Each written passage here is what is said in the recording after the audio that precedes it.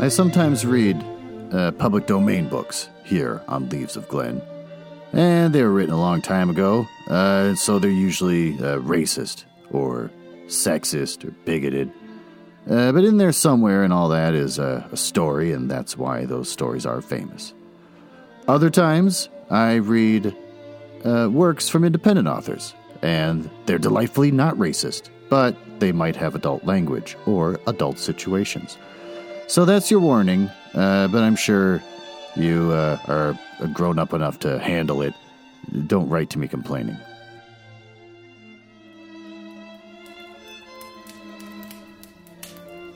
Welcome to the Leaves of Glen Mansion. It's a fun little bit where I pretend to live in a mansion and not just recording in my basement. This is where I read the hottest public domain books and short stories. This week, we're going to continue to read Peter Pan by J.M. Barrie.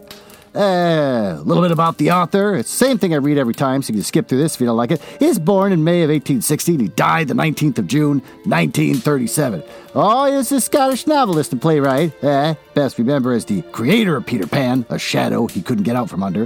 He was born and educated in Scotland before moving to London, where he wrote a number of successful novels and plays, never as good as Peter Pan, and there he met the Llewellyn Davies boys, who inspired him to write about a baby boy, who has the magical adventure in the Kensington Gardens, which led him to writing Peter Pan, the boy who wouldn't grow up, in 1904. Although he continued to write successfully, Peter Pan overshadowed his other work and is credited with popularizing the name Wendy for some goddamn reason. Barrie unofficially adopted the Davies boys following the deaths of their parents, and Barrie was made into a baronet by George V and a member of the Order of Merit. Before his death, he gave the rights to Peter Pan's works to the Great Ormond Street Hospital for Children in London, which continues to benefit from them. So, just the nicest guy on the face of the earth. Some fun facts? I got some fun facts from, of all places, the Huffington Post. Peter Pan may have a dark secret you didn't know about. 1 year ago, Disney put Peter Pan back in the vault. It'll be a few years before it's released again to a new generation, but in the meantime, it's hard not to look back on it with fond memories. ... Or is it? The truth is that J.M. Barrie's original story, which inspired Disney's tale, may have a dark secret. After hearing it, you can't really blame Peter's shadow for wanting to get the heck out of there.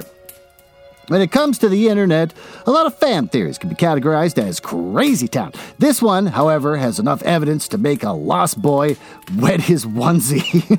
Though it's easy to miss, one line in the story basically reveals the lost boy's fate. Quote, "The boys on the island vary, of course, in numbers according as they get killed and so on. But when they seem to be growing up, which is against the rules, Peter thins them out. Bet at this time there were 6 of them, counting the twins as 2. Yep, you read it right.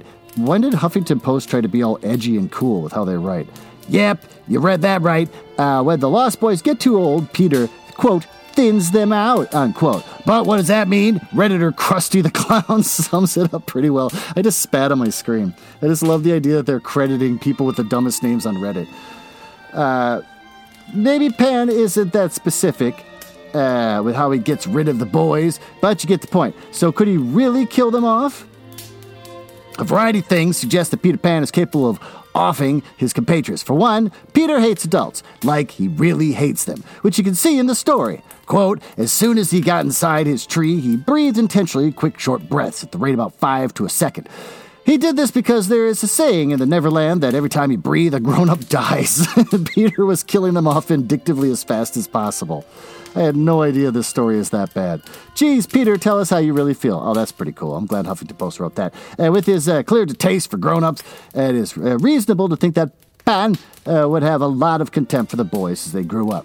Also, the story goes just as dark in general, which gives the theory even more plausibility. Grim moments include Wendy nearly dying after being shot by an arrow, Peter being attacked by Hook and left to drown, and Hook being eaten by a crocodile.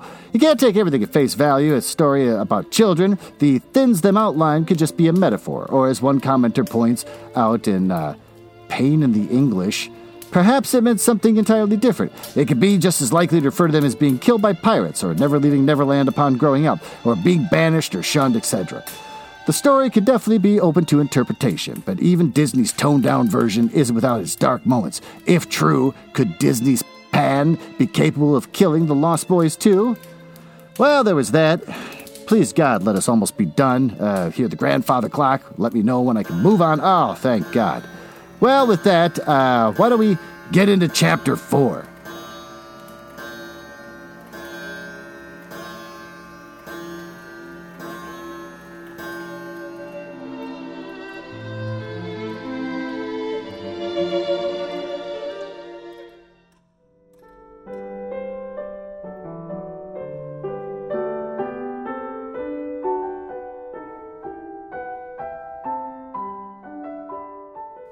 All right, I got to read this at breakneck speed because I'm trying to watch The Bachelorette, which is come on in less than an hour. So here we go, Chapter 4, The Flight. Second to the right, and straight on till morning. That, Peter had told Wendy, was the way to Neverland. But even birds, carrying maps and consulting them at windy corners, could not have cited it with these instructions. Peter, you see, just said anything that came to his head. At first, his companions trusted him implicitly, and so great were the delights of flying that they wasted time circling round church spires or any other tall objects that they took their fancy, and John and Michael raced, Michael getting a start. They recalled with contempt that not so long ago they had thought themselves fine fellows for being able to fly around a room. Not long ago, oh, but how long ago, they were flying over the sea before this thought began to disturb Wendy seriously. John thought it was their second sea and their third night. Sometimes it was dark and sometimes light, and now they were very cold and warm again, too. Did they really feel hungry at times? Or were they merely pretending? Because Peter has such a jolly way of feeding them. What?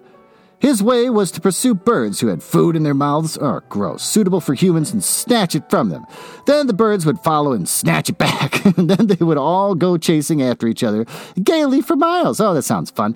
Parting at last with mutual expressions of goodwill. But Wendy noticed with gentle concern that Peter did not seem to know that this was rather an odd way of getting your bread and butter, nor even that there were other ways. Certainly, they did not pretend to be sleepy. They were sleepy, but that was a danger. For the moment, they popped off, and then down they fell. The awful thing was that Peter thought this was funny. Well, there he goes again, he would cry gleefully as Michael suddenly dropped like a stone. Save him, cried Wendy, looking with horror at the cruel sea far below, and eventually Peter would dive through the air and catch Michael just before he could strike at the sea. And it was a lovely way that he did it, but he always waited till the last moment, and you felt it was his cleverness that interested him, and not saving a human life. Also, he was fond of variety, and the sport that engrossed him one moment would suddenly cease to engage him, and there was always the possibility that the next time you fell, he'd just let you go. He could sleep in the air without falling. Weird. By merely lying on his back and floating. Weird. But that was, partly at least, because he was so light that if you got behind him and blew, he went faster. Do be more polite to him, Wendy whispered to John when they were playing Follow the Leader. Then tell him to stop showing off, said John.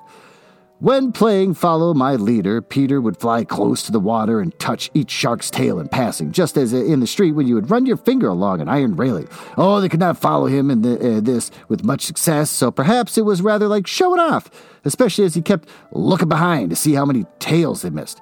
You must be nice to him, Wendy impressed on his brothers. What could we do if he were to leave us? We could go back, Michael said. How could we ever find our way back without him? Well, then we could go on, said John. No, that's an awful thing, John. We should have to go on, for we don't know how to stop. Well, this is true. Peter had forgotten to show them how to stop. John had said that if the worst came to the worst, all they had to do was to go straight on, for the world was round, and so in time they must come back to their own window. And who is to get food for us, John? I nipped a bit out of the eagle's mouth pretty neatly, Wendy. Yeah. And after the 20th try, Wendy reminded him, and even though we became good at picking up food, see how we bump against clouds, and things if he was not near to give us a hand. Indeed, they were constantly bumping. They could now fly strongly, though they still kicked far too much, and if they saw a cloud in front of them, the more they tried to avoid it, the more they certainly did bump in. You don't bump into clouds, you go through clouds. Moron! If Nana had been with them, she would have had a bandage round Michael's forehead by this time.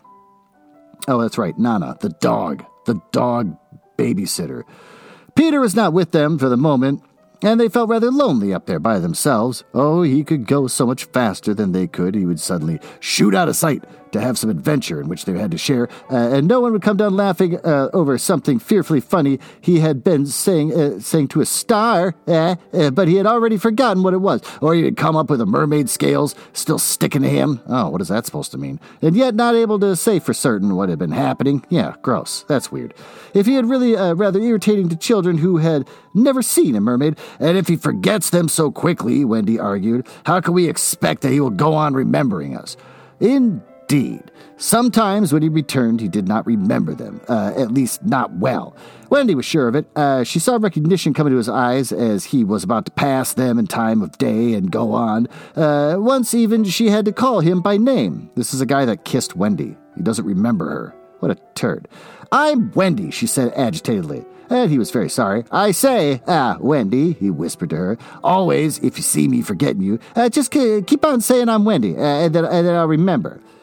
Of course, this was rather unsatisfactory. However, to make amends, he showed them how to lie out flat on a strong wind that was going their way.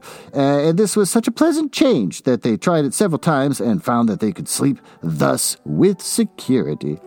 Indeed, they would have slept longer, but Peter tired quickly of sleeping, and soon he would cry in his captive voice, we get off here. So, with occasional tiffs, but on the whole rollicking, they drew near the Neverland, for after many moons they did reach it. And what is more, they had been going pretty straight all the time, not perhaps so much owing to the guidance of Peter or Tink, as because the island was looking for them. It was only thus that anyone may sight these magic shores. There it is, Peter said calmly. Where? Where all the arrows are pointing. Indeed, 1,000,000 golden arrows were pointing it out to the children, all directed by their friend, the sun, who wanted them to be sure of their way before leaving them for the night. Well, Wendy and John and Michael stood on tiptoe in the air to get their first sight of the island. You don't have to stand on tiptoe if you're already up in the air. Strange to say, they all recognized it at once, until fear fell upon them, and they hailed it, not as something long dreamt of and seen at last, but as a familiar friend, to whom they were returning home for the holidays. John, there's the lagoon. Wendy, look at the turtles burying their eggs in the sand. I say, John, I see your flamingo with the broken leg. Look, Michael, there's your cave. John, what's in the brushwood? It's a wolf with her whelps. Wendy, I do believe that's your little whelp. There's my boat, John, with her sides stove in. No, it isn't. Why, we burned your boat. That's her at any rate. I say, John, I see the smoke of the Redskin camp. Oh, boy. Where? Show me, and I'll tell you by the way the smoke curls whether they're on, the warpath. There, just across the mysterious river.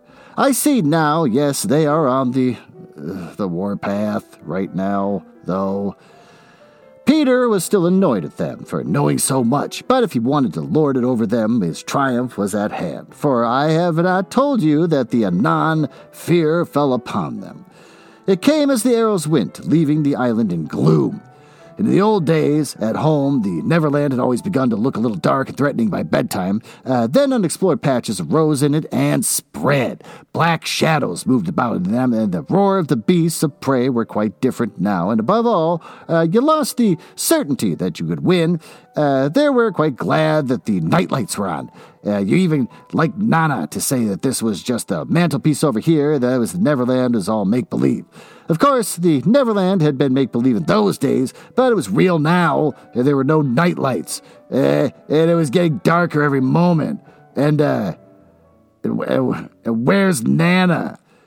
They had been flying apart, but they huddled close to Peter now. His careless manner had gone at last. His eyes were sparkling, and a tinkle went through them every time he touched his body. Oh, they were now over the fearsome island, flying so low that sometimes a tree grazed their feet. And nothing horrid was visible in the air, yet their progress had become slow and labored, exactly as if they were pushing their way through hostile forces. Sometimes they hung in the air until Peter had beaten on it, with his fists.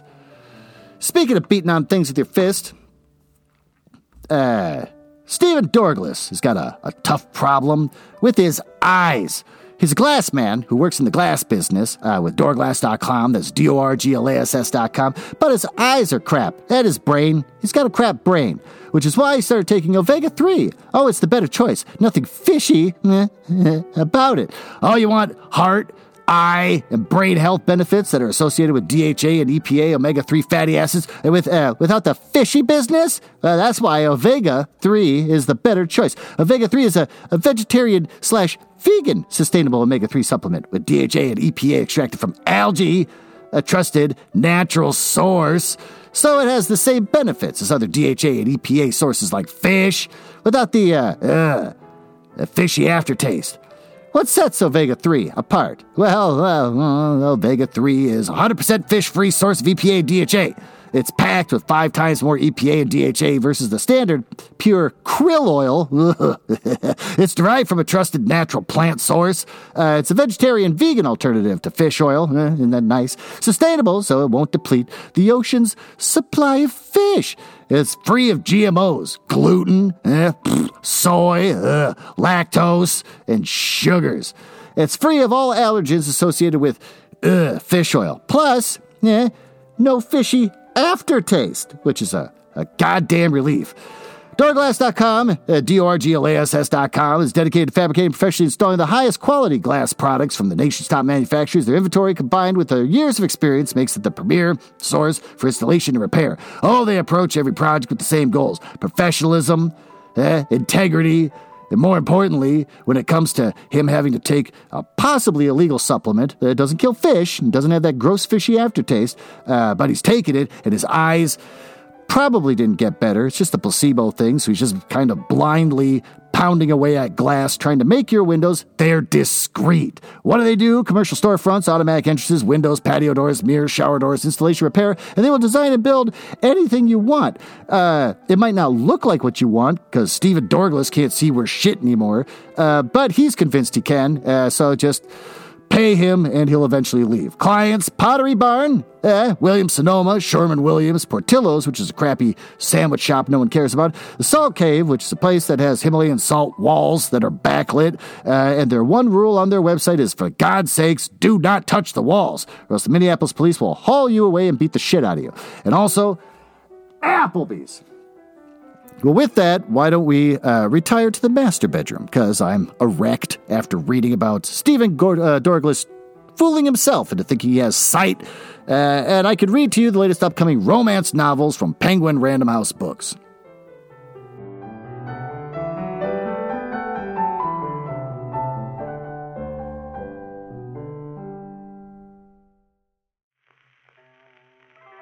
Hold on, I just had to put on my tight pants and what the hell? Why are you dressed like Ed Kemper, for Christ's sake? You're all tall, with a mustache and glasses, and you've stuffed your tummy so you look a little doughy. That's weird. Oh, look at you, gesturing over towards a book you put on my heart-shaped bed, here in the master bedroom. Love in the Time of Serial Killers by Alicia Thompson. Great. Want to learn about Love in the Time of Serial Killers? Sure. Turns out that reading nothing but true crime isn't exactly conducive to modern dating. And one woman is going to have to learn how to give love a chance when she's used to suspecting the worst. PhD candidate Phoebe Walsh has always been obsessed with true crime. Oh, she's even analyzing the genre in her dissertation. And if she can manage to finish writing it, it's hard to find time when she spends the summer in Florida, cleaning out her childhood home, dealing with her obnoxiously good-natured younger brother, what a turd, and grappling with the complicated feelings of mourning a father she hadn't had a relationship with for years. It doesn't help that she's low-key convinced that her new neighbor, Sam Dennings, is a serial killer. Oh, I see why you're dressed like Ed Kemper. Good job. And he may dress business casual by day, but at night, he's clearly up to something. Oh, it's not long before Phoebe realized that Sam might be something much scarier. A genuinely nice guy who can pierce her armor to reach her vulnerable heart?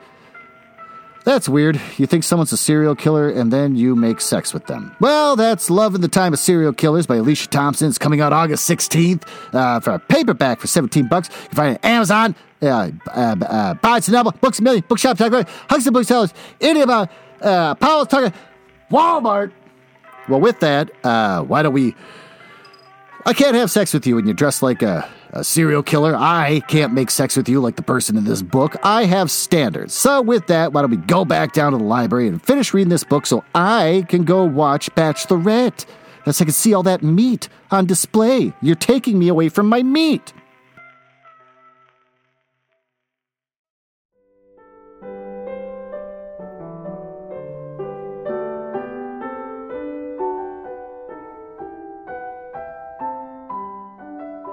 Well, there we go. We're all settled. You're still wearing the mustache.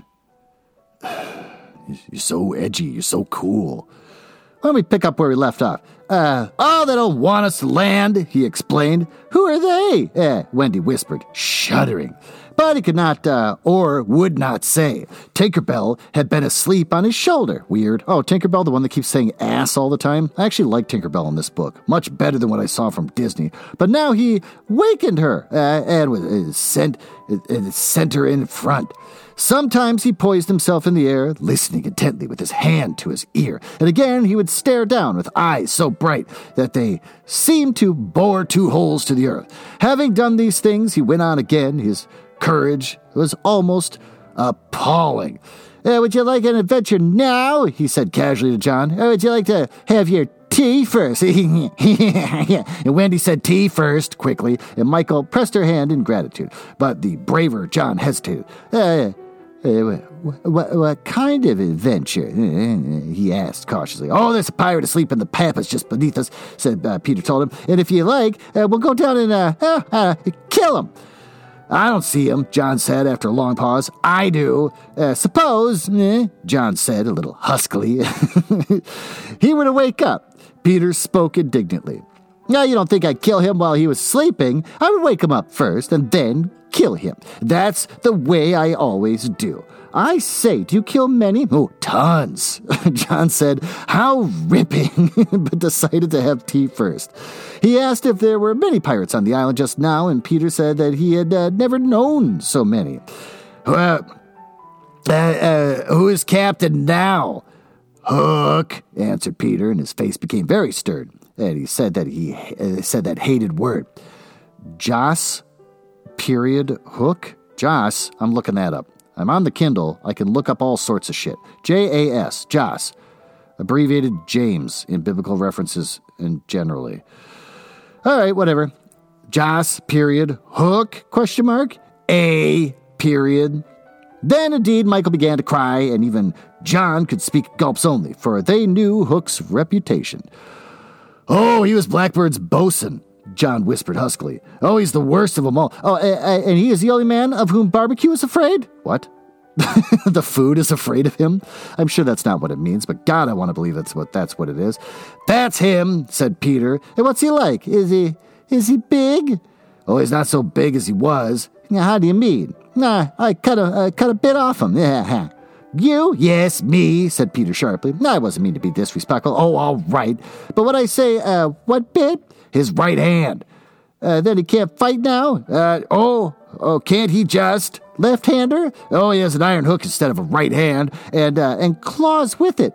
Claws? I say, John, said Peter. Yes. Say A, sir. A, sir. I don't know what the fuck's going on right now. There is one thing, Peter continued, that every boy who serves under me has to promise, and so must you. John paled. It is this. If we meet Hook in open fight, you must leave him to me. Oh, I promise, said John loyally. And for the moment they were feeling less eerie, because Tink was flying with them. And in her light they could distinguish each other, and unfortunately she could not fly so slowly as they, so she had to go round and round them in a circle in which they moved in a halo. Oh, Wendy quite liked it, until Peter pointed out the drawbacks. She tells me, he said, that the pirates sighted us before the darkness came and got Long Tom out. The big gun? Yes. And of course they must see her light, and if they guess we are near it, they are sure to let fly. Wendy, John, Michael, Tell her to go away at once, Peters, these three cried simultaneously, but he refused. Oh, she thinks we may have lost the way, he replied stiffly, and she is rather frightened. You don't think I would send her away all by herself when she's frightened? For a moment, the circle of light was broken, and something gave Peter, a loving little pinch. Then tell her, Wendy begged, to put out her light. Well, she can't put it out. That is about the only thing the fairies can't do. She just goes out of itself when she falls asleep, same as the stars.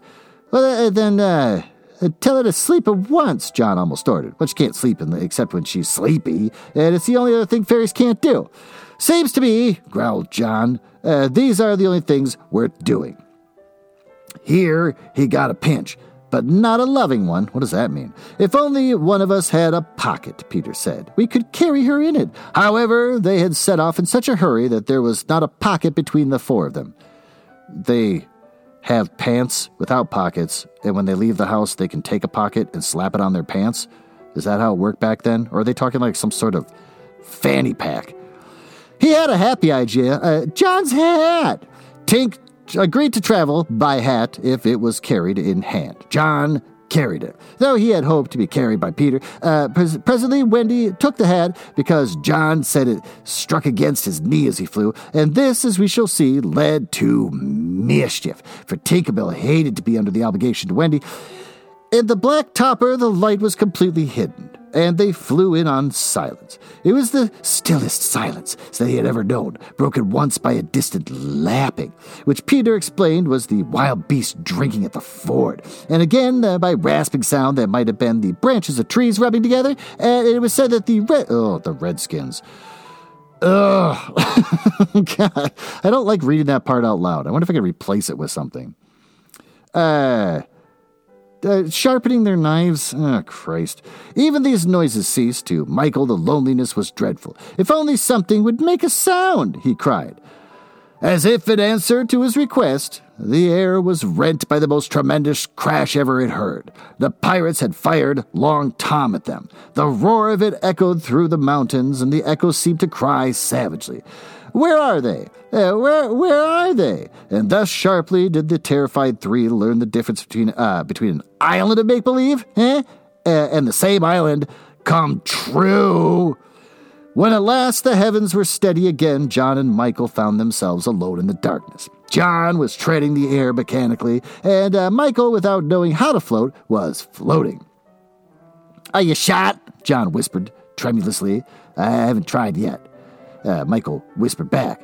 We know now that no one had been hit. Peter, however, had been carried by the wind of the shot far out to sea, while Wendy was blown upwards with no companion but Tinker Bell. It would have been well for Wendy if at that moment she had dropped the hat. I don't know whether the idea came suddenly to Tink, or whether she had planned it on that way, but she had once popped out of the hat, and began to lure Wendy to her destruction. Tink was not all bad, or rather, she was all bad just now, but on the other hand, sometimes she was all good. Fairies have to be one thing or the other, because being so small, they unfortunately have room for one feeling only at a time. They are, however, allowed to change. It only must be a complete change. At present, she was full of jealousy of Wendy. What she said in her lovely tinkle, Wendy could not, of course, understand, but I believe some of it was bad words, but it sounded kind. And she flew back and forward, plainly meaning, follow me, and all will be well. Burp. But what else could poor Wendy do? Oh, she called to Peter and John and Michael, and got only mocking echoes to reply. It's just like a bunch of dicks flying through the air, including Tinkerbell. She did not yet know that Tink hated her with the fierce hatred of a very woman. Of a very woman. The fierce hatred of a very woman. All right. And so, bewildered, and now staggering in her flight, she followed Tink to her doom. Well, that's the end of that crap. Why don't we go down to the smoking room, where my girlfriend decided to put in a bunch of birds because she thought it'd make the place classy, and we can go over what the hell we just read.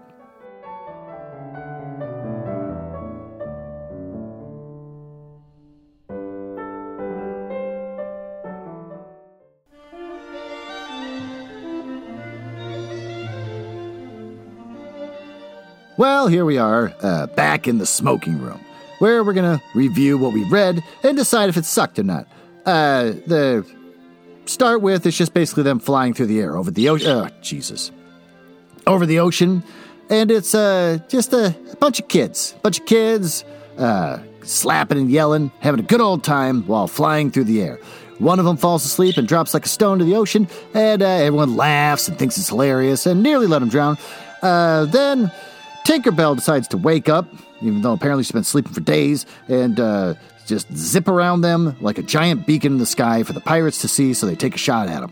Tinkerbell doesn't give a shit about anyone, and then they put her in a hat, and then she hates Wendy and wants to kill Wendy. Also, when she makes cute little tinkling sounds, apparently she's swearing at you and stuff. So far I like Tinkerbell the most, and I guess what's good about this chapter is that at least it made a little more sense and not nearly as confusing, where they just throw things out as if you're supposed to accept it and not question it or have any follow-up questions.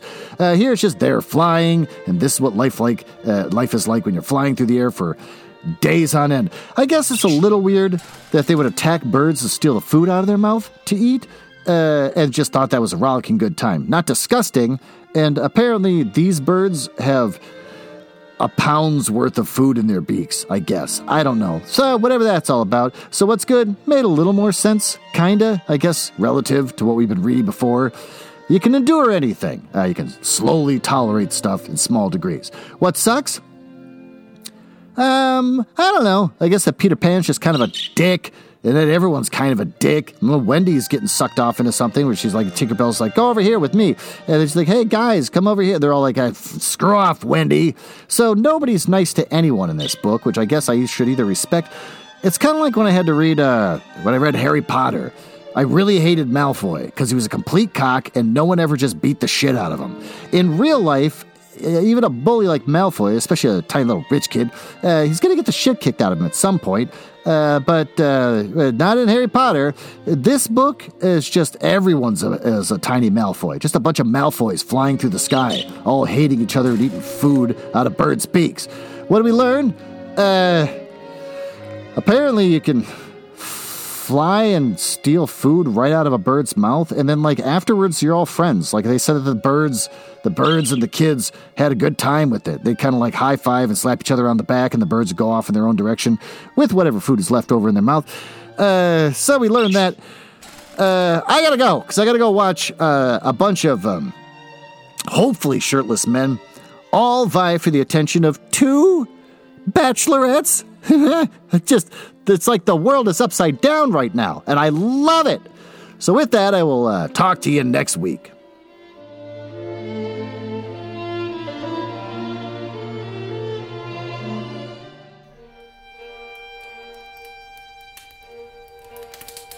Well, it appears you found me in the part of the podcast I hate the most, where I tell you all about the places on the internet where you can find me.